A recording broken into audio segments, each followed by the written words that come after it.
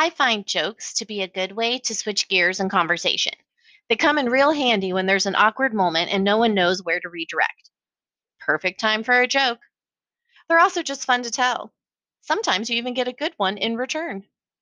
I find the short and sweet ones easy to remember. I also love a dirty joke. Here are my top go to jokes when the situation requires. I hope you are able to remember them and put them to good use. At the very least, I hope you enjoy them. Disclaimer: I did not create these jokes. Someone has told them to me, and I wish I could give credit where credit is due. What's good on pie but not on pussy?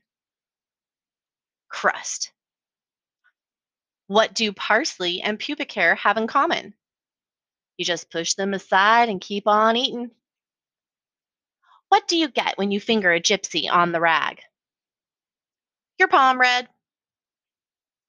How does a hillbilly know when his sister is on the rag?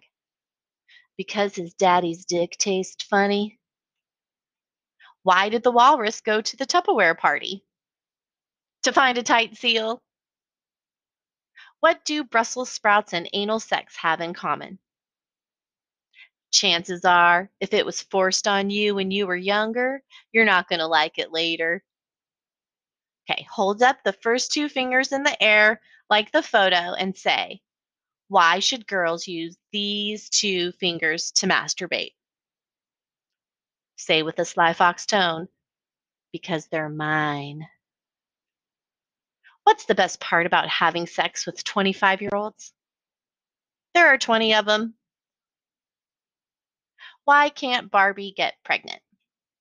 Because Ken comes in a different box. What's the difference between a Catholic priest and a pimple? Pimples don't come on a boy's face until they're 13.